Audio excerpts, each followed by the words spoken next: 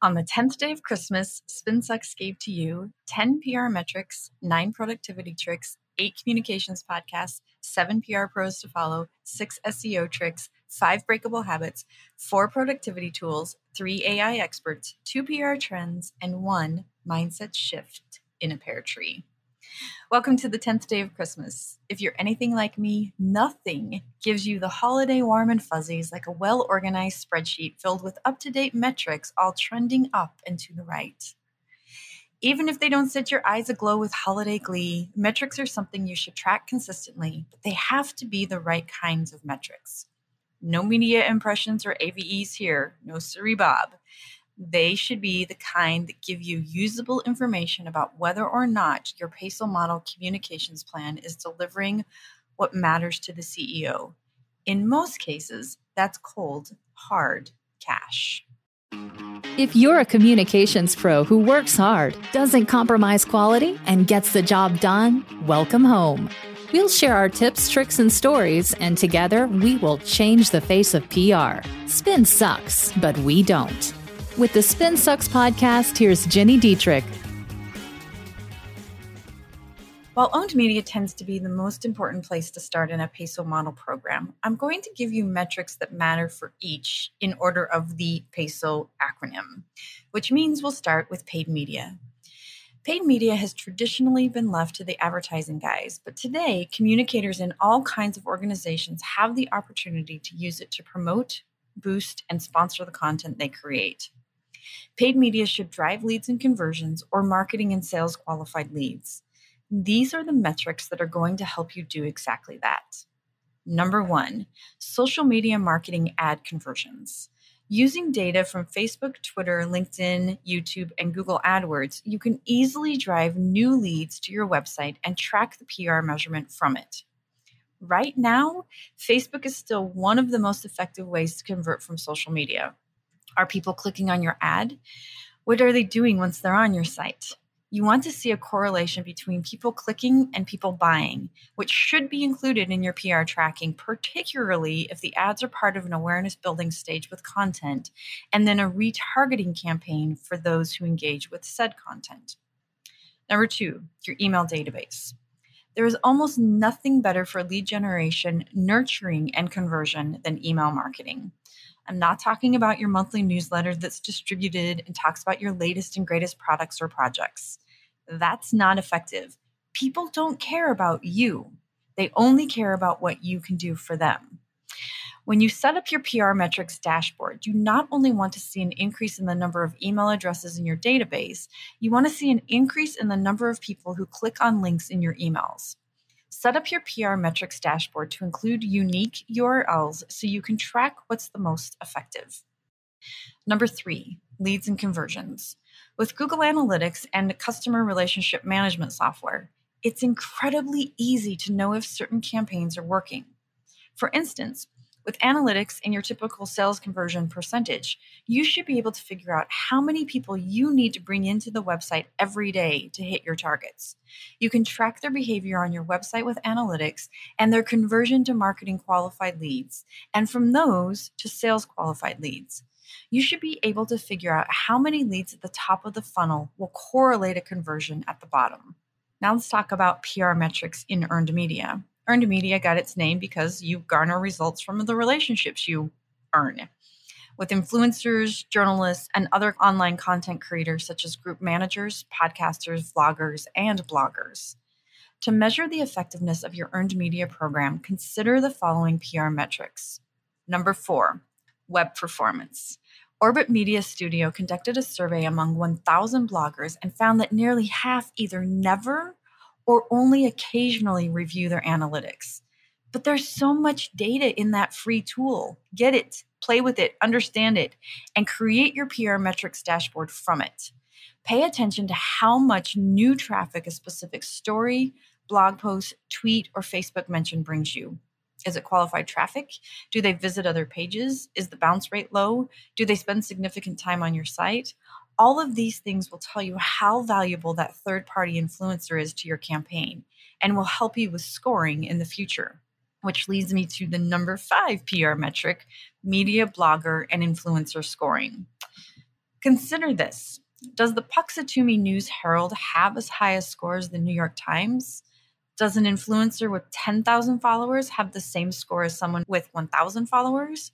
It could be that the person with 1,000 followers can convert 10% of them for you, while the person with 10,000 followers can only do so with 1%. Don't get caught up in the ego-driven results. Focus on developing an internal scoring metric for media and content creators so you know who you should approach for earned media opportunities rather than relying on vanity metrics. Before we get to the PR metrics for shared media, I'd like to tell you about the 30-day communications challenge we're launching in January. Like many communicators, you probably have a goal of building a program that integrates the PESO model and has metrics that can prove you contribute to an organization's goals. Metrics we're talking about today, in fact.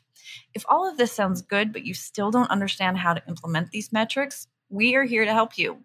The 30-day communications challenge is, well, a 30-day program that will help you build or refine your communications program, improve your writing results, and give you extra credit for doing things beyond the daily prompt. It's for communicators, marketers, business owners, anyone who needs to craft a measurable communications plan but isn't sure where to begin or hasn't made the time to do it. I can speak for myself there. You can get all sorts of information, sign up for the challenge, and buy the Communicator's Playbook, the ebook that accompanies it, if you go to spinsucks.com and scroll through the front page. You'll see our entire 12 Days of Christmas series, to this point anyway, and you'll find a few blog posts about the challenge. They're aptly named so they're easy to find. And now back to our regularly scheduled programming. There's almost nothing that drives me crazier than PR campaigns that tout their increases in social media followers as quote-unquote results. Yes, you have to track those things because sharp declines or a trend of decreasing followers will tell you something is wrong. But an increase week after week do not results make. The following PR metrics, which you should measure, do, which brings us to number 6, rating system. Just like you can score the value of your earned media, you can do the same for your social media updates and shares. Assign a point system to your efforts. For instance, likes are 1 point, comments are 5 points, and shares are 10 points. Then you can assign points to each social network. On Twitter, you can use 5 points for a tweet and 10 points for a retweet. The point here is that you can very quickly learn which campaigns work really well and which fall flat on their face. Number 7, unique stuff. And by stuff, I mean unique URLs, landing pages, coupons, discount codes, or even telephone numbers. The only place these should be used is in social media. You can have different ones for the other media types to measure their effectiveness in your larger campaign. This allows you to easily point to the success of one tactic or marketing platform. In Google Analytics, track how many people are using your unique stuff assigned to your shared media updates. And now my first love, owned media. The beauty of owned media, content that lives on something you own, such as your website or blog, is it completely integrates with the other 3 media types. You can't have owned media without paid media, which increases your reach, earned media, which increases your awareness, and shared media, which increases your distribution. So think about measuring these PR metrics. Number 8, the vanities. Yes, unfortunately, you should pay attention to unique visitors, time spent on the site, and bounce rate. Those things, such as an increase or decrease in social media followers, indicate success or failure. But they are really just the tip of the iceberg. Let's say you've done your earned media job and a story runs in a trade publication that matters to your organization. You want to track the vanity metrics in this case. They will tell you a few things. For instance, if it brings 2,000 new visitors to your site, that's good. These are people who didn't already know about you. The article worked. Now the website needs to do its job. Did those people stay on the site? This is indicated by low bounce rate and number of pages visited. Did they end up on a piece of downloadable content or on a sales page? Did they download said content or ask for a demo? You can tell all of these things by paying attention to the vanity metrics as they enter your site and hang out. Number 9, community. There's lots and lots and lots and lots and lots of debate about what a community can do both for your vanity metrics and your social shares.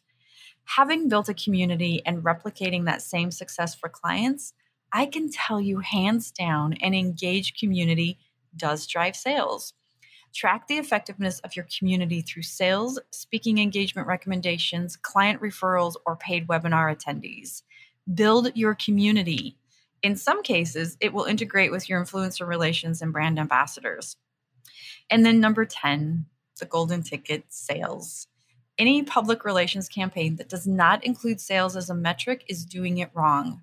Start at the top with things such as website traffic and social media referrals. Move to the middle with attribution and lead generation. Then move to the bottom with conversion and sales.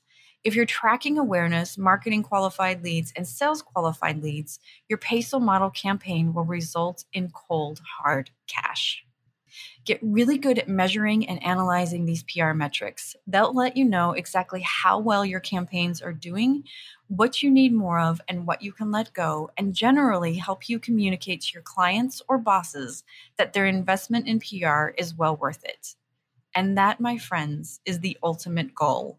We are an investment, not an expense. Now you can prove it.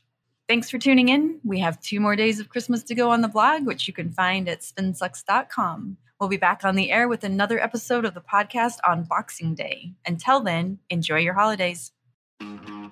If you're ready to change the face of PR, make sure you subscribe to the Spin Sucks podcast. If you enjoyed this episode, leave us a rating and a review.